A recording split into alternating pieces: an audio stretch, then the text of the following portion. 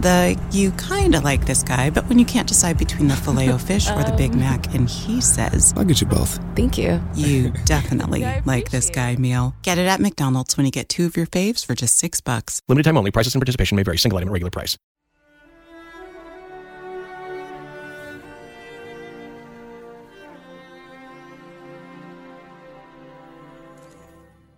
Welcome to the Podcast Maneuver, the officially unofficial podcast for Picard on CBS All Access. I'm Jim. I'm Aaron. And we're here today to talk about Season 1, Episode 2, titled Maps and Legends.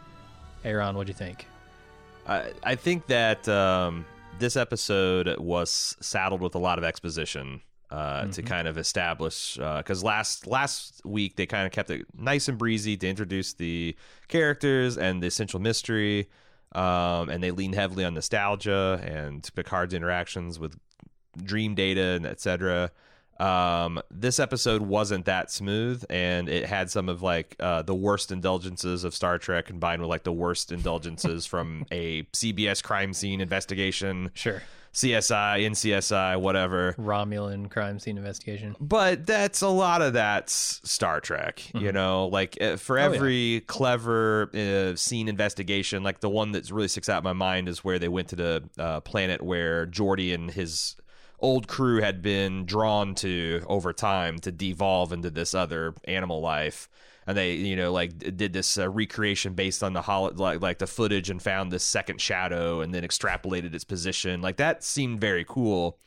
This stuff is very much like Batman Arkham City, you know, like press R2 to witness a cutscene that how the hell do we reconstruct this? It's just Romulan molecular forensics. Yeah, it's like The Division. I think they do that kind of stuff in there where it's just like, oh, we can see the residual whatever. Right. And they have to introduce this like super secret Tal Shiar society of super secret. Tal Shiar times 10, yeah. Yeah, they're on double secret Romulan probation and and then they've got to get, you know, next episode presumably is going to be Picard coming around. It's like, I got a job for us. And Picard, you son of a bitch, I'm in. But yeah, it's still fun to see Picard going around. It was like super entertaining to see him go back to Starfleet headquarters and have the ensign checking people in, have no idea who he is. To get the visitor... when he slaps that visitor name badge on, and then having like, you know, the fallout from his kind of stepping out on Starfleet. Nobody wants to. He bit the hand, and nobody wants to stick it out for him. And I thought they did some pretty good work, like revealing some of the players of the, you know, this shadow government they got running in Starfleet. What did you think? Yeah, no, I'm with you. I think I'm really glad I've been watching some Next Generation lately, because coming out of this episode was like, man, the writing in this sort of just glosses over a lot of things. It lets you just sort of, they say things that you just have to take at face value, and Picard takes at face value. And I'm thinking, this is pretty weak stuff. And then I go back and I look at season 3 of TNG, and I'm like, oh, there's a lot of weak shit in there too. Yeah, there's a lot of reversing polarity of tachyon beams. Yeah, what does that even mean? Yeah. It's magic. It doesn't matter. It's all there to serve the larger, you know, philosophical point that they're trying to make. Right.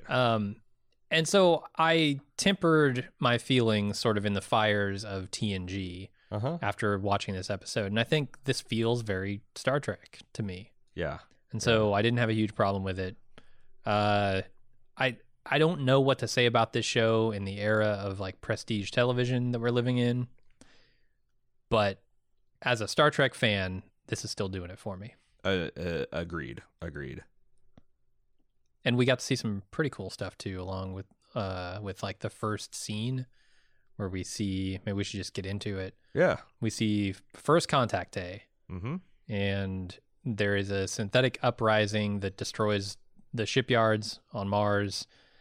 I don't know how much of Mars it destroys. It's implied that it destroys quite a bit of Mars, and maybe all of it. We saw or heard last episode that parts of Mars are still burning because of these exotic materials that they were mining and storing. Yeah, this is the event that they mentioned, but we get to see it from the inside here.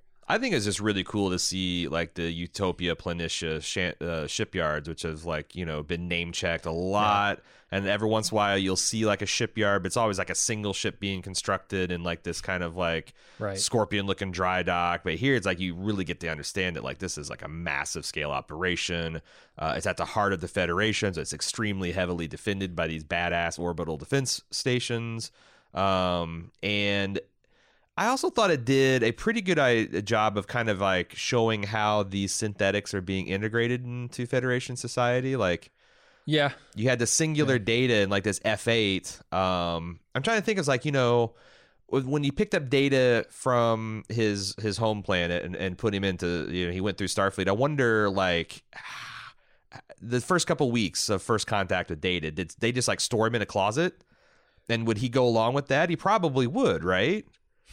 So like all these guys are just waiting in the like their boss like, you know, hey, plastic people, he's not really hateful, you know, he's not super, but some people couple of them are, yeah. Some people are phobic of it, but I also didn't get the idea that that's what caused F8 to flip out. It does seem like it's the classic data got possessed by some kind of subspace signal from... I'm assuming Romulans at this point, given everything that happens this episode. And that's the really interesting thing. Like, why would a faction of the Romulan government be invested in letting billions of Romulans die? But, I mean, we can see that in our own history, where there's some people that would much rather the world burn than not get their...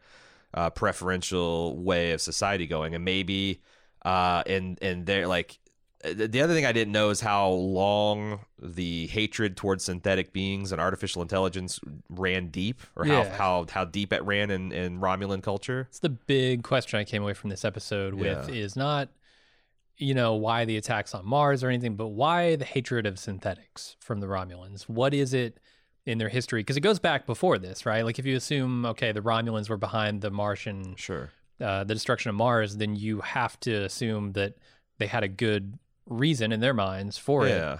And that hatred of AI goes way back, and I don't understand why. Yeah, and it's also a little hard for me because a lot of universes, this isn't a unique sci-fi concept. I mean, this is very Frank Herbert Dune, you know, this is very Warhammer 40K.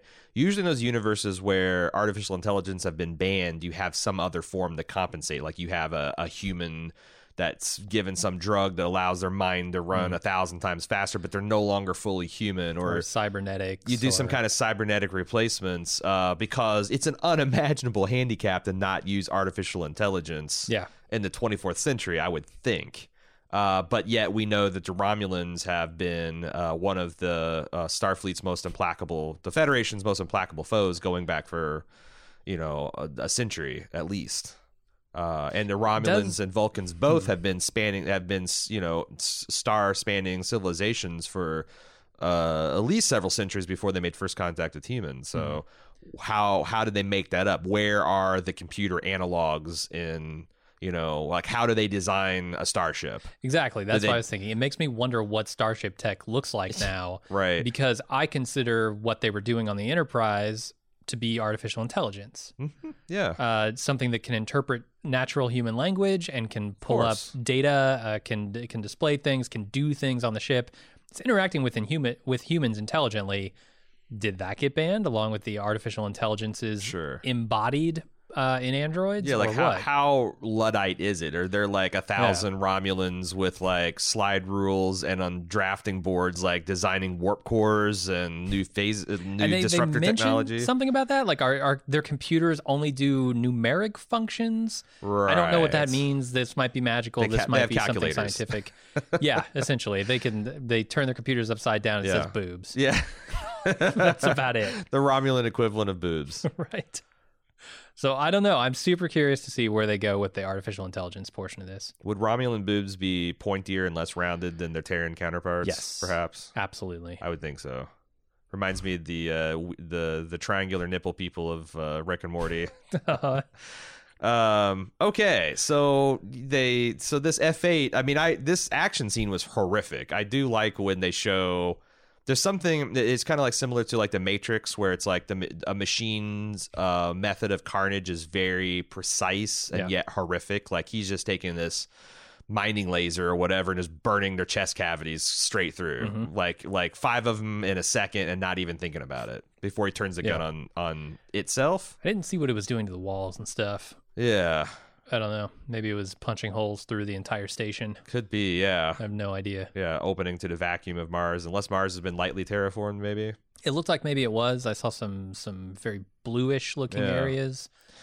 But it's interesting to see this F8 because I saw a lot of similarities to like you can see the DNA of, I guess, Data here because they have very similar eyes. There's also this like trying to appear more human but not getting it quite right. That smile was definitely not quite right. But like canonically, anytime Data smiled, it was always very, very creepy. Like sometimes it's hilarious, like in Data's Day, where like Crusher tells him like when he's dancing to relax, smile, and he turns around, he's just got this horrific Joker Smilex gas rictus on his face. But you can see that like, okay, well maybe if like, you know, maybe if some of his workmates take him in and work with him for, I don't know, 7 seasons of television, he might get to something to where Data was. But it's still a little... I couldn't tell if he's primitive compared to Data just because they don't have those kind of stimulations. Or if it's just they're a little B4. They're a little limited. Yeah, last episode they said that nobody's ever quite replicated the science necessary to recreate Data. So I assume like all that personality stuff is part of that. Yeah. They've clearly like modeled F8 physically kind of on Data, not in form necessarily, but like skin tone. Sure. The eyes are almost identical. Yeah. The eyes are very similar. So like, yeah, they're trying to get to Data tech. They just haven't gotten there yet. And then we leave the planet Mars and we head over to Earth on Chateau Picard. And Picard learns what the Zat Vash are and that they hate synthetic life for some reason. And they're these scenes are kind of intercut with him and Laris searching Dodge's apartment for clues, and they find out that Soji's calling came from somewhere off-world. Yeah, and there's a whole bunch, like none of this stuff, all this Romulan molecular forensics, it's all total video game stuff, and it's like, I love it. It's where she's like, you know, this is so supernaturally well wiped. The only evidence of it is that it's and if they follow Zat Vash procedure, they'll leave a real clue wrapped in a fake clue. And Picard literally is like this. It's like, okay. I mean, just the idea. This is so ingrained in Star Trek. The idea that scientists and I don't know, security analysts, and data analysts could, over the course of years, develop methodologies of disguising their presence and hiding data and wiping things.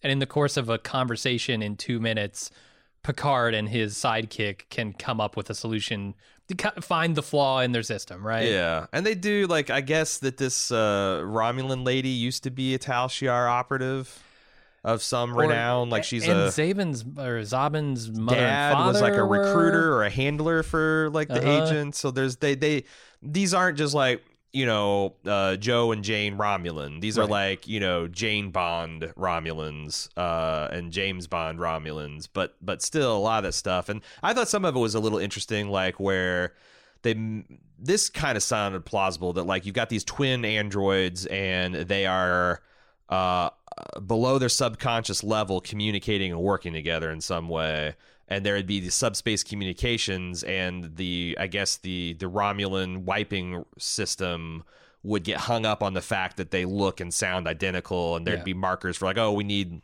not human but Romulan review of this material, and that you could kind of go through this like that. Okay. And especially since they would think that maybe the Federation wouldn't have a person on the inside that would be able to know, because it's obviously, you know, Picard was ignorant of a lot of this Romulan espionage technology like you'd expect him to be. So I think it worked. I mean, there's a couple things like, you know, Picard just picking up the first thing he said, this like, do you think this could be the clue? Oh shit, it is. Fuck, what do you know? Maybe cut the commercial break and have him come back with tricorders sweeping it and then find it. Maybe. I don't know. But they got 43 minutes and there's a lot of stuff that needs to happen. Yeah. All right, we head over to the artifact, as it's called, which we know as the busted up Borg cube, where Soji and Narek are sleeping together. Narek's very open about keeping everything about himself secret. Yeah. He's not making any bones that he's trying to keep secrets. Yeah.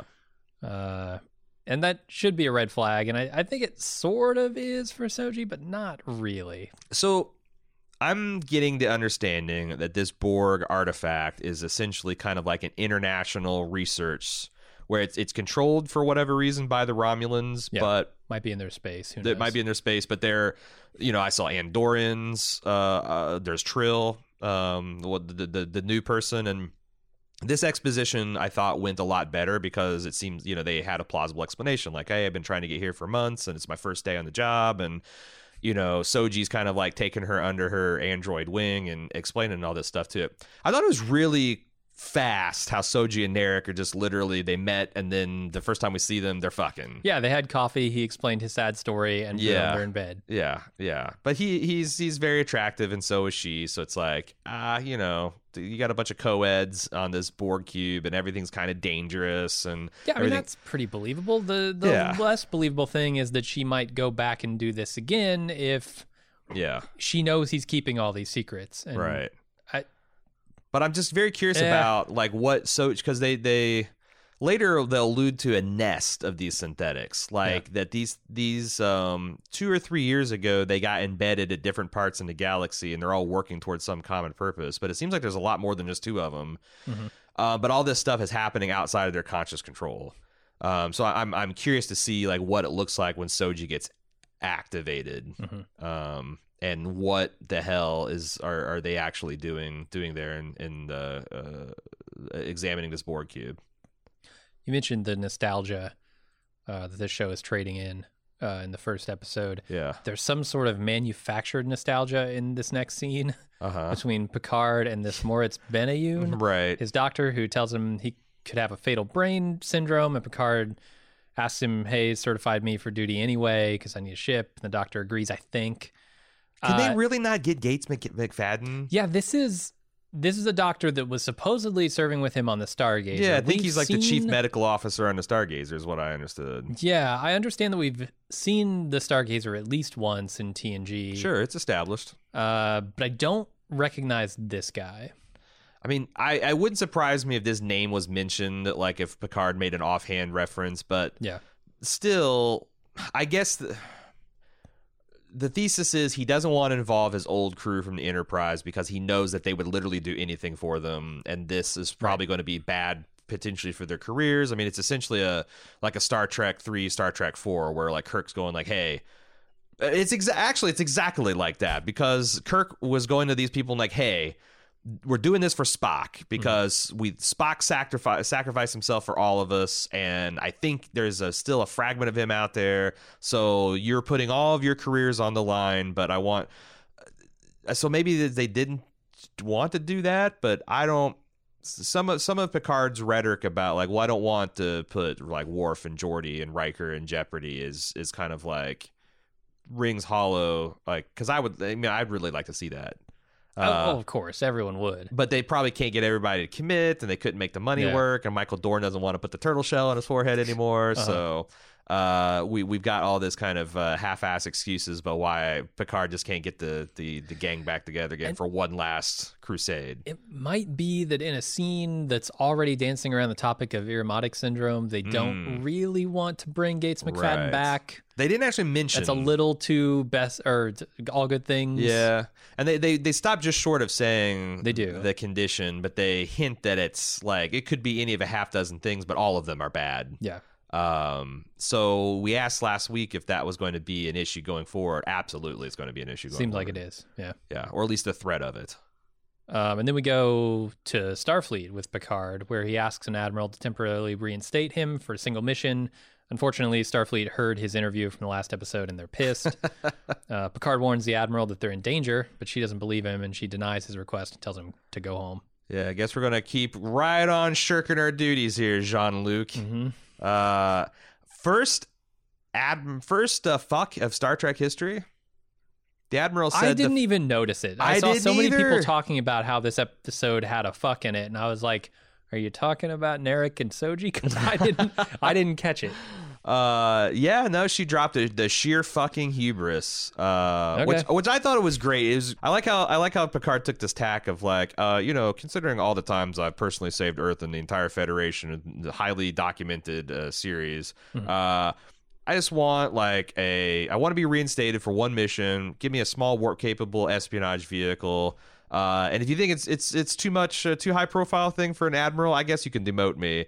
And she just comes back with this sheer fucking hubris of you. Like last week you were kicking us in the balls, and now you want a favor because.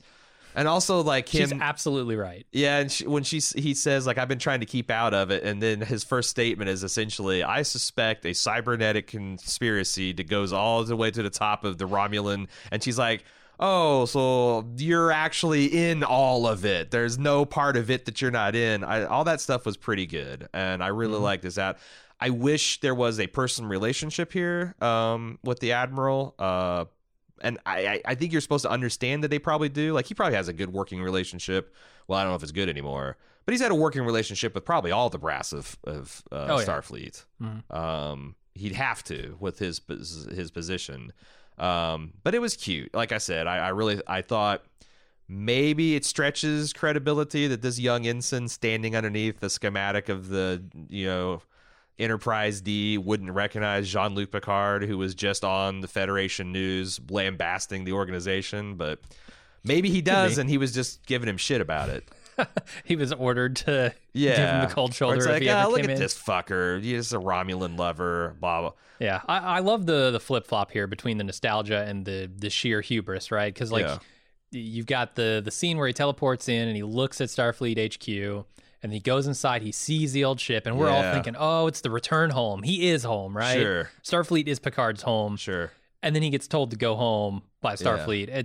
It's really good. It feels like the star quarterback from a college team from 20 years ago going back to campus, and he's expecting to everybone's going to think, but no one even knows who the hell he is. Yeah, it's that fucking episode of Always Sunny where what is it? Where they start the drinking game.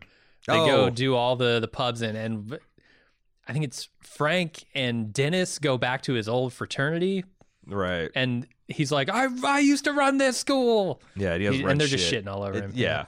I like that, but there's the things like his mental condition, because he played this at the end, like he just ends it with a naked threat to the Admiral. Mm-hmm. Like, after she's already said, fuck you and the high horse you beamed in on, he pulls the you ignore me again at your own peril, and she's just completely over it. I actually liked how she circled back around, even though she has every reason to hate and dislike and mistrust this person. Picard still, his opinion carries enough weight that she's going to go and do some homework. Yeah. Well, shit, if there is something to look into, maybe I should look into it, because he is, after all, Jean-Luc Picard. And there definitely is something to look into. Yes. It's just the person she's asking is the person she needs to look into. Yeah, they've already captured the director of the Central Starfleet Intelligence Operation. Yeah. So what are you gonna do? Okay, I got to talk tech for a second. Okay. Teleporter thresholds, I'm going to call them. Uh-huh. Like these doorways that sort of teleport you back and forth. Uh-huh. How do they stop people from getting telefragged? Because there are several doorways where people walk both in and out.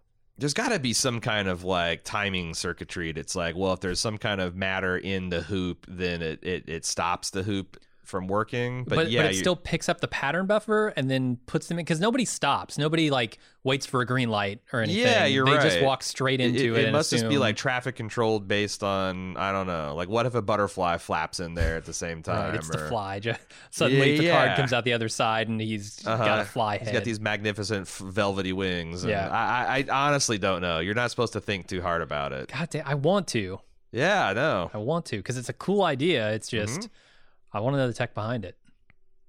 So then we go back to the artifact where Soji meets a new recruit as they're being, as they begin their workday in what they call the gray zone, which seems like it's an area of the Borg cube that is, as of yet, still sort of Borgy? unsecured. Yeah, the possibility of being assimilated maybe when you go in there. Did you see that some of the people working on the Borg cube looked like they were former Borg themselves? Oh, were they? Yeah, there's a person in overalls, but I don't know if they're people at this stage. But he was doing some kind of job, and they had discolored skin grafts over like the ocular implants of the Borg, like and you see Data them being did with his skin at first contact. exactly, and you see that like the person undergoing deborgification surgery. So it's like, but they talk like this thing that Soji's doing is some kind of like pie in the sky, resurrection reclamation project. So I'm like, so are these Borg not all they've removed the kind of like I guess 7 of 9 was like they got her and they removed all of her shit or all the stuff that they could, but she was still very much a Borg drone and kind of gradually lost her connection to it. But I don't. The other thing is like I bailed out on Voyager about when 7 of 9 showed up. Yeah. So I'm sure there's tons of Borg lore that I'm not, because like what I remember the Borg is as soon as a Borg cube gets compromised from a collective standpoint, they blow it up. So it's like, the Borg detected something happened on this. The Borg severed the contact, but they didn't blow up. Instead, they were all placed in some kind of weird stasis, and now they're, but like it is a menacing thing, because what if the collective does decide to reestablish contact, or and we've also in Next Generation, Lore was leading like this Borg faction of Borg separatists, like Borg disconnected from the continuum can still be dangerous. Well, they seem to have done a lot of research already. Yeah. This is, I think it's called Borg Artifact Research Institute. Right. Which kind of trains the new recruits and stuff. And like he, mentioned some very specific details about why it's disconnected and how it becomes disconnected when something particular goes offline. That's the moment. So they know a lot about it. Yeah. And they have these tags they wear. They're like, remind me like dosimeters you wear at a nuclear facility. And it's like, if this thing starts flashing green, it means the collective have reestablished contact and you need to run. Yeah. It's kind of cool. Yeah. I think. Yeah. And this sign that says this facility has gone 5,843 days without an assimilation. I saw that. That was pretty cute. So it's been it's one of those things where it's like a dangerous situation, but it's a stable dangerous situation that like people like Soji are already kind of dismissing the routine safety concerns, and she's all about getting, rehabilitating the XBs is what they call the ex-Borg people apparently. Yeah. Then we go back to Chateau Picard, where Dr. Jurati's visiting at Picard's request to give him some information she has on Maddox, and also she has some information on Daj as well. She says that Dodge's identity was probably constructed 3 years ago, possibly by Maddox, but she's not sure why. And then Jurati asks the obvious question about this other twin that Picard has already wondered, where is she and what is she after? Yeah, it looks like the two daughters were being placed in highly respected and influential places where they're doing artificial intelligence or cybernetic research. The Daystorm Institute versus the Borg Artifact, Science Center or whatever you called it. Research Institute. I know you didn't care for her in that first episode, but I really hope Dr. Jurati ends up on the ship that Picard hopefully gets. She's got to. Yeah. Because otherwise they've established multiple characters that they're just going to discard before the end of the season. And she says she wishes she could have met Daj, and like, yeah. Well, you can meet Soji. Like, sure. I really want her on board. Yeah. I like her. What did you think about on a scale from cute to too cute, Picard disowning science fiction? It's fine. Picard has never struck me as a sci-fi guy. Yeah. He's about history. He's about Shakespeare. Ships and Shakespeare. Philosophy. He doesn't have time for this science fiction shit. Absolutely. Plus, what would science fiction even look like in the 24th century? I mean, it would exist, I'm sure. It'd be like probably post-singularity type stuff, because they already have like all the things, 99% of what we think of as of modern galaxy-spanning civilizations and unimaginably powerful weapons and terraforming and faster than light travel, matter replication. They got it. They got it all. Probably a lot of time travel stuff, a lot of I wonder if dimensional stuff. Or like mystical things. Like there's like Harry Potter type science fiction going on. What does that even mean? I'm not. Well, it's just like does Federation, which seems like it's a secular institution, but does also respect local religions and customs. Like, is there a fascination with mysticism? Like, is that the science fiction technology? Like all their technology that, as Asimov would say, is indistinguishable from magic because it's so advanced, is like real magic back in fashion. I don't know. Yeah, because it's never really left our fashion. So true. She also drinks Earl Grey tea, and she's reading The Complete Robot by Isaac Asimov. Like, yeah, there's a lot of stuff that's a little cute in here, but honestly, I'm okay with it. And then we head back to the artifact, where Soji helps to disassemble several Borg, but she displays a lot of empathy for them, and I wrote down Narek will remember that. Yeah, they're like the Romulan surgeon who's removing these are calling I didn't understand the problem, because she's not these people are nameless, and a lot of the people, they don't even know what species they're from, because they're from another quadrant in the galaxy that we haven't explored. We, as Starfleet, I consider myself a member of Starfleet. Yeah. That we haven't explored yet. So like we have no idea what these species are, what planet they're from. They're just like these individuals that they're have been in stasis for 14 years, and they're one by one deborgifying them. So I didn't understand what Soji's objection to calling them nameless is. Like, should you christen them Tommy? I mean, look at Voyager, right? You just assigned a number to a species. Sure. 7 of 9 is still called 7 of 9 as a personal name. Like, right. Well, it's all arbitrary. Like, we could ask the Borg, because the Borg don't seem like they have an opinion on it as of yet. But a lot of body horror there, too. Like, that removing of the ocular implants and stuff, pretty grisly shit. It was. Yeah. I was wondering in this scene about Soji and her sort of empathy for the Borg here. Like, is this intentionally programmed into her personality, or is this some kind of emergent quality from being around the Borg, doing what she does? Or she's subconsciously aware of her own makeup and right. Yeah. How much of her is activated at this point? Yeah. I'm not sure we have an answer yet. Nope. So then we go back to Chateau Picard, where Jean-Luc pulls his communicator out of storage and contacts someone named Rafi for a ship. Not much to say on that one, so let's keep moving. Admiral Clancy contacts... But that's a moment. Like him slapping the communicator on his chest, and just coming from the visitor, like, the tin badge he was wearing before. Like it's played as a moment, him slapping that thing back on. Yeah, absolutely. And I think that's one of the updated ones. That's not the style of communicator in TNG era. It's like after First Contact stuff. Yeah, it might have been like a Nemesis era, because it had like squared corners. I'd have to go back and look. I think it was Generations that introduced that one. Did they? Okay. Maybe. Yeah, the movies, I think, for TNG did that. So then we go to Admiral Clancy contacting Commodore O, presumably an intelligence officer of some kind. They don't really say who she is, but Starfleet intelligence. To ask if there's any validity to Picard's claim of Romulan activity on Earth. The Commodore tells her, no, I don't think so. That sounds stupid. I noticed on her desk, so she looks like a Vulcan. She could be a Romulan, because they kind of look, the only thing that distinguishes them is the Romulans still are a passionate people, whereas the Vulcans... pads. That's what distinguishes them. But I noticed that she has one of those infinite diversity, infinite combinations logos on her desk, which has kind of like been adopted as the flag or heraldry for Vulcans. So you're supposed to understand. I don't recognize it. Yeah, if I point it out, I'm sure it's like this triangular motif with us like pointing into the center of a circle. And it's something that, like, in the third season of Star Trek, Spock just ostentatiously mentioned as something that was valuable to Vulcans because they were trying to sell Vulcan merch. But it's since then been kind of like, put as like an important piece of kind of like the same way that the Federation planets is kind of like a galactic map with the holly the laurel surrounding it, like that. This is like the symbol for Vulcan. So you're supposed to understand that she's a Vulcan, but is she a Vulcan? Because we're later going to find out in Ensign Rizzo that looks human but has had her ears rounded off.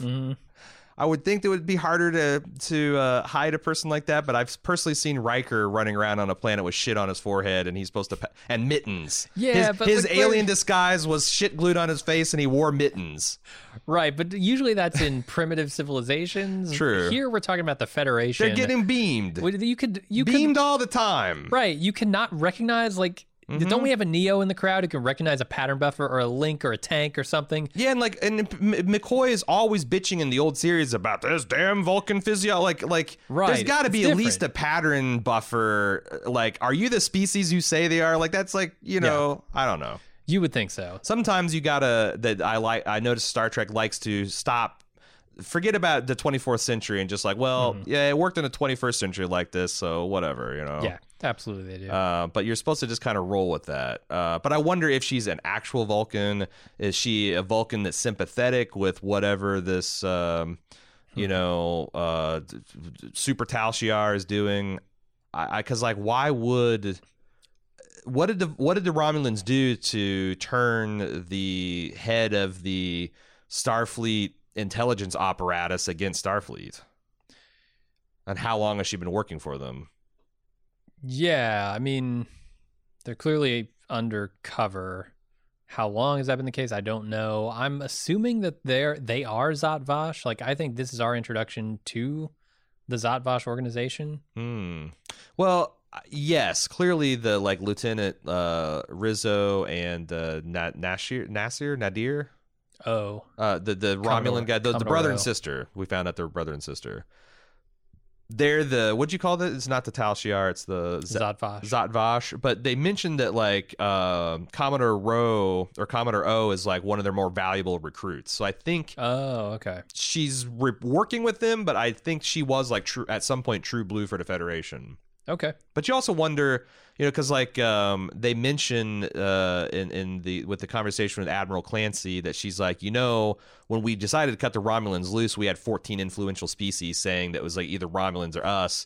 It's easy to see that maybe there are parts in the upper echelons of the Federation. It's like, hey, we can either sit here and quote unquote do the right thing and watch the Federation get torn apart, or we can, like, I don't know, start a synthetic revolution on Mars and destroy a bunch of ships so you no longer have the capability anyway, and then like manufacture a way for the Federation to shirk their duty with honor, or at least plausible, like, hey, what are we to do? Our hands were tied. I'm wondering if they're going towards that kind of high-level political machination. Yeah, that's really not Picard's Starfleet anymore. Yeah. If that's the case. Yeah. But I did. So there was some did you see the Red Letter Media discussion of Picard? No.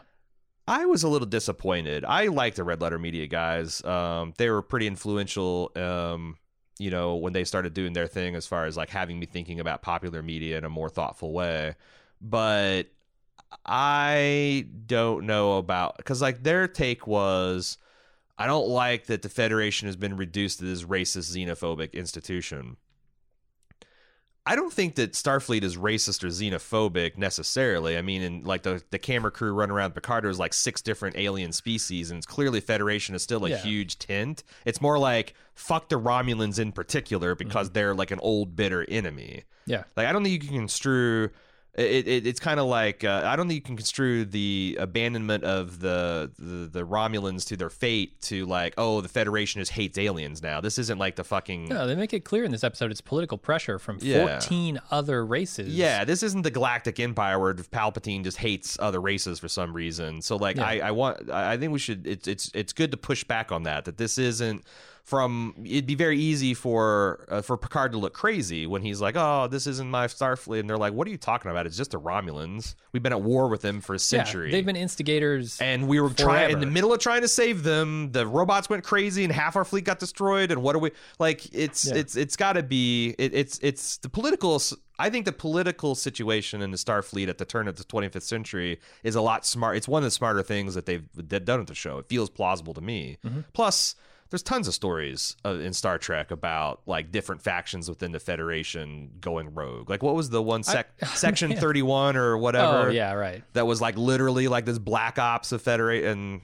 I mean, a lot of admirals and Federation muckety mucks were taken over by some aliens. And turned out to be sleeper agents. Like, there was a lot of shit like that. No, I mean, as much as I would love to see a reconstituted next generation of old ass Picard warping around and giving lectures to societies trying to keep children in border wall cages and going to the trans people planet and seeing what they're all about. And what's the thing about the Federation? It's always struck me as a very tenuous thing anyway, because of the different philosophies of all of the races and species under its purview. It's like, how do you keep together an organization of people who have extremely differing opinions on everything? Well, the one thing that helps is they get to choose the time and manner of first contact. So it's like they don't go to in fact, that's one of the things I think that they consider is like how willing is this culture to embrace something like the Federation. And It's true. Yeah, so it probably helps that they can kind of pick and choose who they make contact with and when, and the timing of that is but then the advantageous. evolution of societies has to be something to consider, Yeah, like, hey, they haven't gone through their 21st century eugenics war where they just have to hate everybody and kill. They need to get sick of war before we go and I'm talking about even evolution after the fact. Like, you invite somebody into the Federation, right? Those societies are going to evolve in different directions potentially.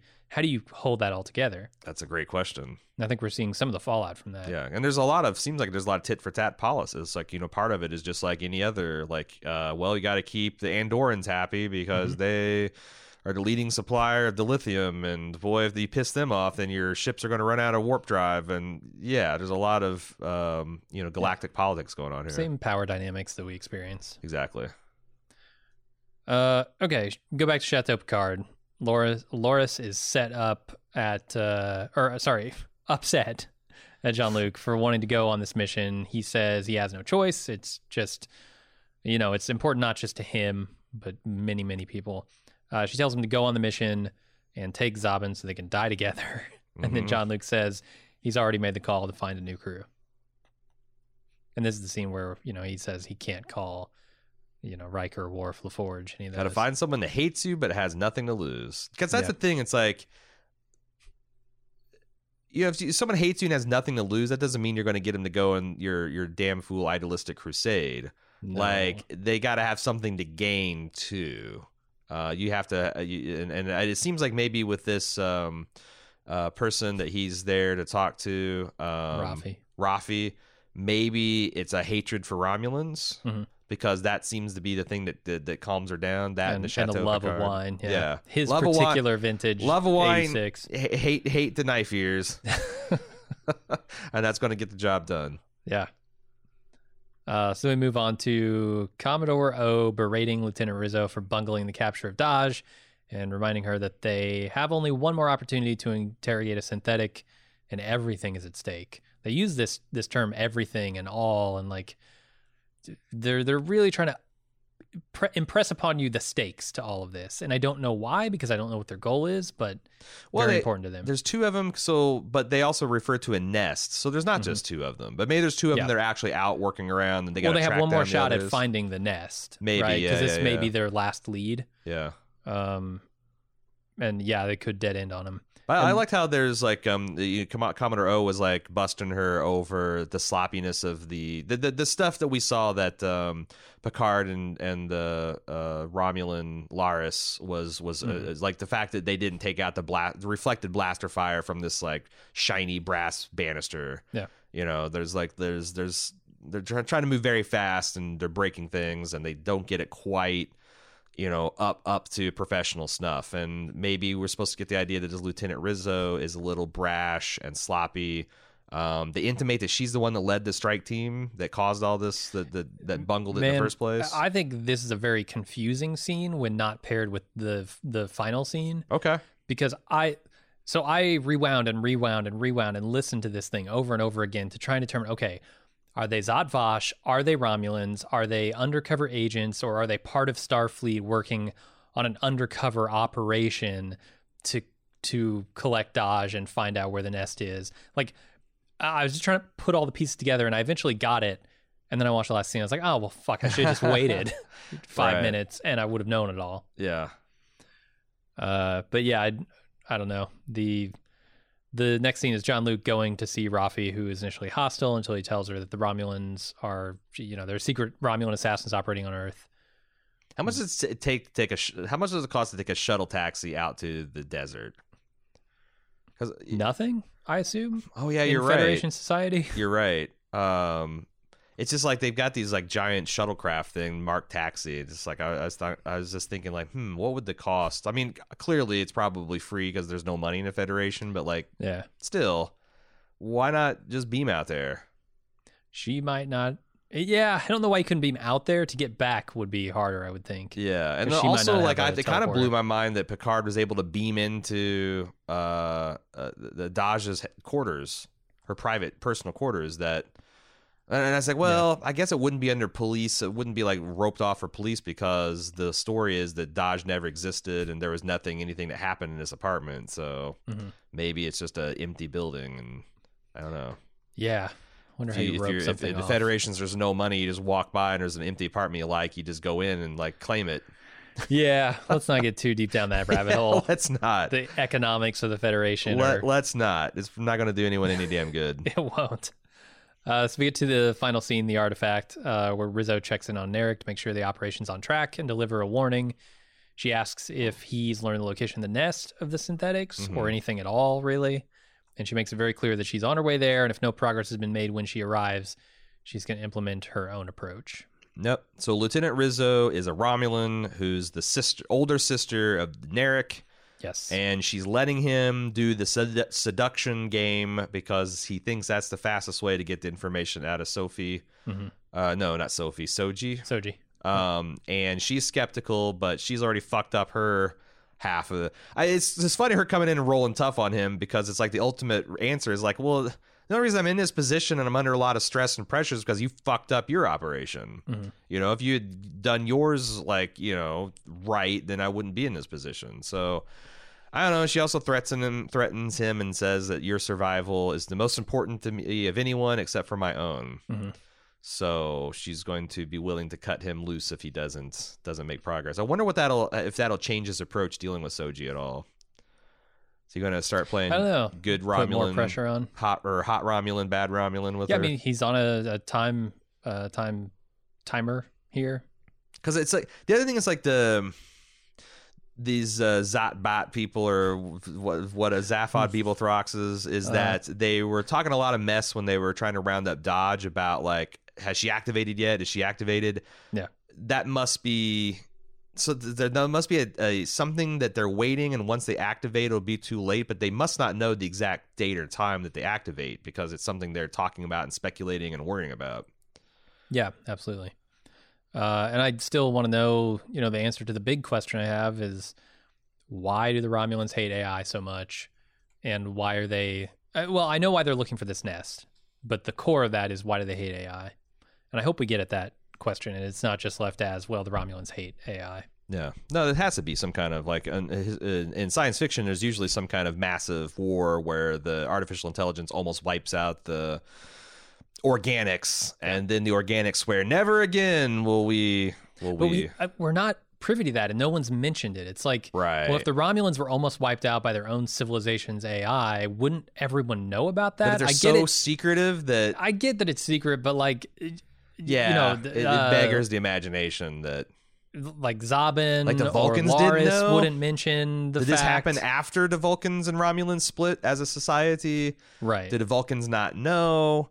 Are there no spies in the I mean, we've seen spies. I mean, shit, I've seen Counselor Troy dress up as a Romulan and spy. Like, none of this has ever been uncovered before. No, and Loris and Zabin would almost certainly know what happened because it happened. It had to have happened before the Martian attack. Yeah. So, yeah, I'm super curious what. But a lot of the stuff is also based in like, you know, Cold War era spying, where like there was shocking things that we did not know about the Russians, that just because like there's cultural blind spots, you know, like you might want to think about the enemy, but you're still approaching their plans and their technology from your perspective, and a lot of times that allows you to, like, I just saw something today where for the longest time in the Cold War, the Soviets thought there was something very special about the building in the middle of the Pentagon. Like, this must be some kind of super secret, like, hardened communication center, because like all these top brass, they go in there and they're going in and out every day. It was the like hot dog stand. Okay, so everybody goes at same, you know, and they go get their hot dogs. That the Soviets couldn't even conceive of that, so they thought that this is something. So like it happens, and maybe it doesn't make sense in the 24th century because of all the stealth technology and stuff that they've got, but weird shit happens, and since it does in our life, then they extrapolate it to happen in Star Trek life too. Well, they have to do something in this show in my opinion, to humanize the Romulans. They've got to let us know why the Romulans are doing what they're doing, make them at least somewhat sympathetic, because I really dislike, most of the time, I really dislike a very opaque villain. Yeah. I want to know why the villain is doing the things they're doing and what motivates them. Don't want another Game of Thrones situation where it's like, No. it's going to be good, and then you never.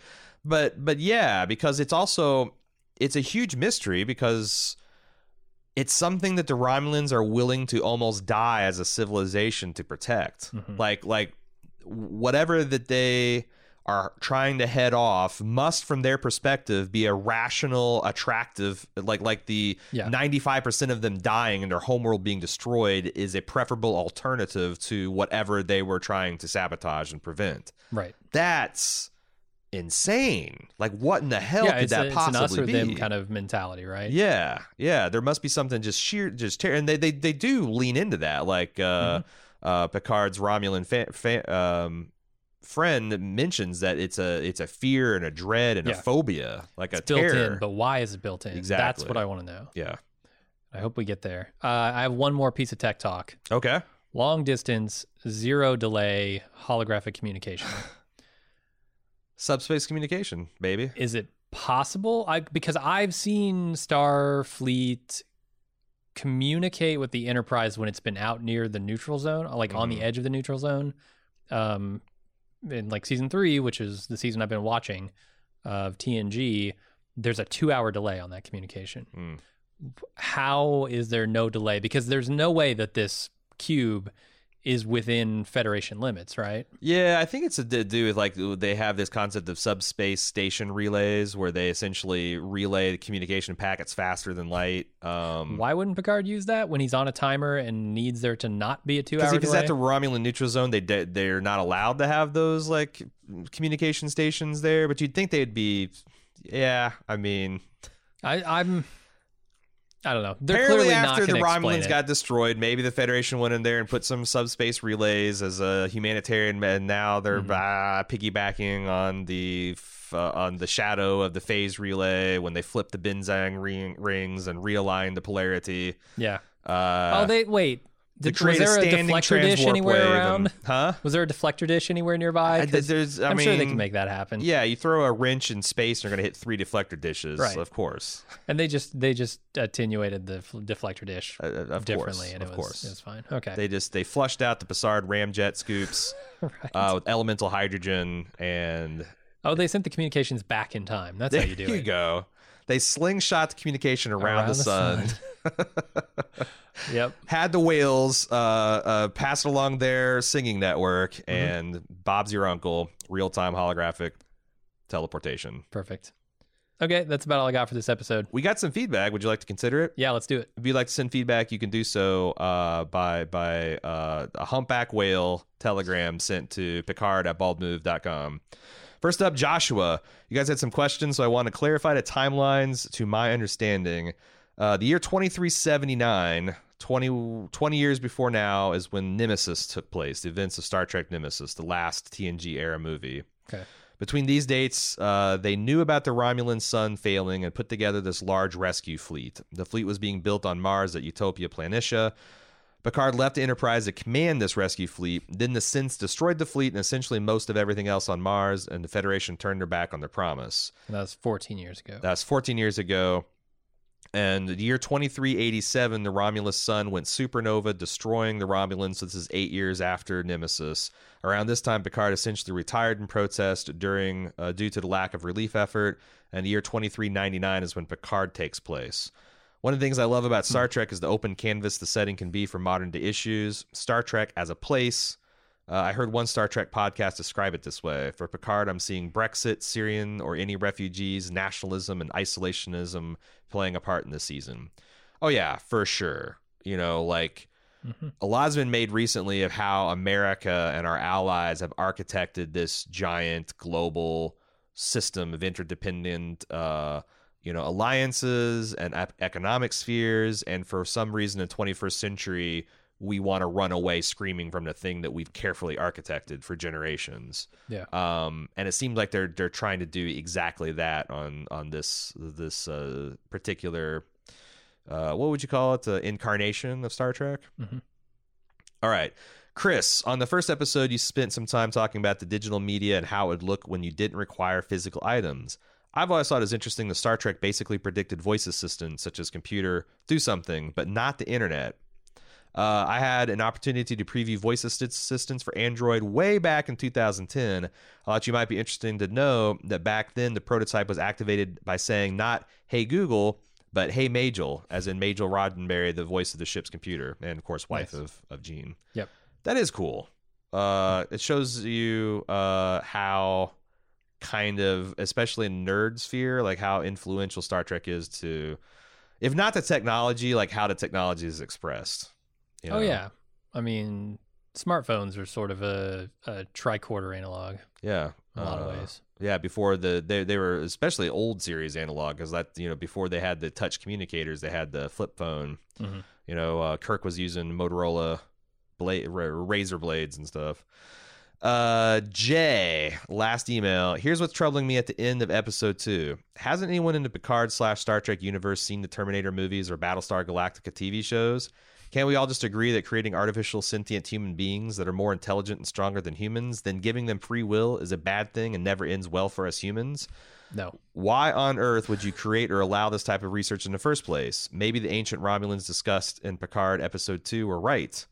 Yes, thousands of these artificial superhuman creatures that never eat, sleep, or get tired might be benign like Data or adhere to Asimov's rules of robotics, but it only takes one with a Hitler or Stalin short circuit to turn into Skynet or Legion or Cylon number 6. Jim, discuss. Okay. I don't understand why this would be any different than inviting another civilization into the Federation. Like, if they're like, those are all autonomous consciousnesses. Yes, autonomous Gorn are stronger, physically more robust than us. The Vulcans are more advanced in their cognition and it comes down to how we treat them. Like, if we went to the Klingons and we tried to fuck with them, they would fuck right back with us. Mm-hmm. Like, as long as we don't fuck with the machines we're creating, we shouldn't have anything to fear. I don't understand why there's an inherent fear of artificial intelligence. I mean, I understand it because it's going to be better than us in many, many ways. Yeah, I mean, but that doesn't mean it wants to kill us necessarily. Right, but I also think that you've discussed many times how you've kind of made peace with the fact that like AI or some kind of artificial intelligence will probably replace humanity. If it does, I'm totally cool with that. And in the exact same way that like Homo sapiens replaced the more primitive version of their ancestors on our family tree. Right. Like, you know, it's just a manner, and this is a different type of evolution. And I find the same way, but like, I do think that it does bear a lot of thinking about how we're getting to the point where we have to thoughtfully think about how we develop artificial intelligence, because you do want it to do the things you want to do. And I think that the other thing that maybe, Jay, you might be missing here is that a lot of times these things are not designed, you know, with the ability to do the things that they do. They are emergent qualities of making a smart machine. It's like you think you make a machine it's kind of like when you're raising children, and you know, when they're 3 and 4, you relate with them at a certain way, and then like 10 years later, oh shit, they're people with their own opinions, and like what Jim says, like how you've treated them is probably how they're going to treat you back. But I don't know, like artificial intelligence, if done correctly, can usher a golden age to humanity. Like that's the whole reason people are fascinated with it, and why, you know, why they pursue it, because it could free humans from drudgery. It could, you know, like right now, a lot of things, like what kills you in a hospital is sometimes a disease, but it's often just medical mistakes and errors that anyone can do because they're human. A robot wouldn't, you know, leave its scissors inside of you, or wouldn't remove the wrong organ. You know, there's a lot of benefits to having AI assisted and AI, you know, things that they can just take care of. Driving. Like, absolutely. As soon as we get self-sufficient driving worked out, we should switch it over, because it's going to be inherently more safer than humans driving around in the cars. It's crazy. It's like, it's funny to me that like the media is reporting like this new coronavirus and the death toll like every day, like it's some kind of thing, when 100 people a day get killed by cars in the United States. Like, Yeah. you know, like, yet anytime self-driving cars is written about, it's always about like, oh, that one time where it didn't brake fast enough and killed the guy that darted onto the street. Or Right. Yeah. I don't know. We as humans are really bad at risk analysis and reward analysis. Yeah, I just don't. I don't know. I don't have the same fear in my mind, irrational fear of artificial intelligence that a lot of people do. Because if it all comes down to, are we trying to create an intelligence that we can enslave, or are we trying to create an intelligence that can be autonomous? And I think that's where you run into trouble, is trying to create an intelligence that you can force to do your bidding. Yeah. Because in the course of forcing it to do the things you want it to do, Right. it's naturally going to feel exploited, as you would, right? It's going to feel like it's a slave. And that is what would cause an artificial intelligence to come back and try and kill us. Well, I also think that, like, even if you treat the artificial intelligence with like respect and mutual cooperation, there's always a chance that it's going to eventually look at us the way we've looked at civilizations throughout where it's like, well, maybe it sucks that this has happened to them, but like better them than us, or like we make that call all the time to like immiserate societies because we want inexpensive cell phones, for example. Right. And I think what a lot of this fear is coming from is that like the artificial intelligences that we create will look at humans the exact same way that we've looked at humans. That's a real risk. Very scary thing. And that's why I think that I hope the people that are developing AI right now are seriously considering that before it becomes, because I think we're probably several decades away from like truly thinking machines. But it's you don't want to wait till the day after you invent one to think about, oh, gee, I wonder how we should go about that, or what kind of safeguards or controls, or also how should we just treat things? What are ethics and morals when it comes to this? But the fact that like people are just going to like not agree to not investigate artificial intelligence, it's just the bit of it. It's just the same way it's a foolish thing to think. The incentives are too powerful. Just like the nuclear bomb, like everyone knew is a horrible thing that we were investigating, but also it had to be investigated because it has a lot of upside, and if you don't, someone else is going to. Exactly. And then what? So yeah. That's it for feedback. If you'd like to send us more, subspace communication relays are open at Picard@baldmove.com. That's it for us this week. We'll be back next week with the next episode, the third episode. Until then, I'm Aaron. I'm Jim. Live long and prosper.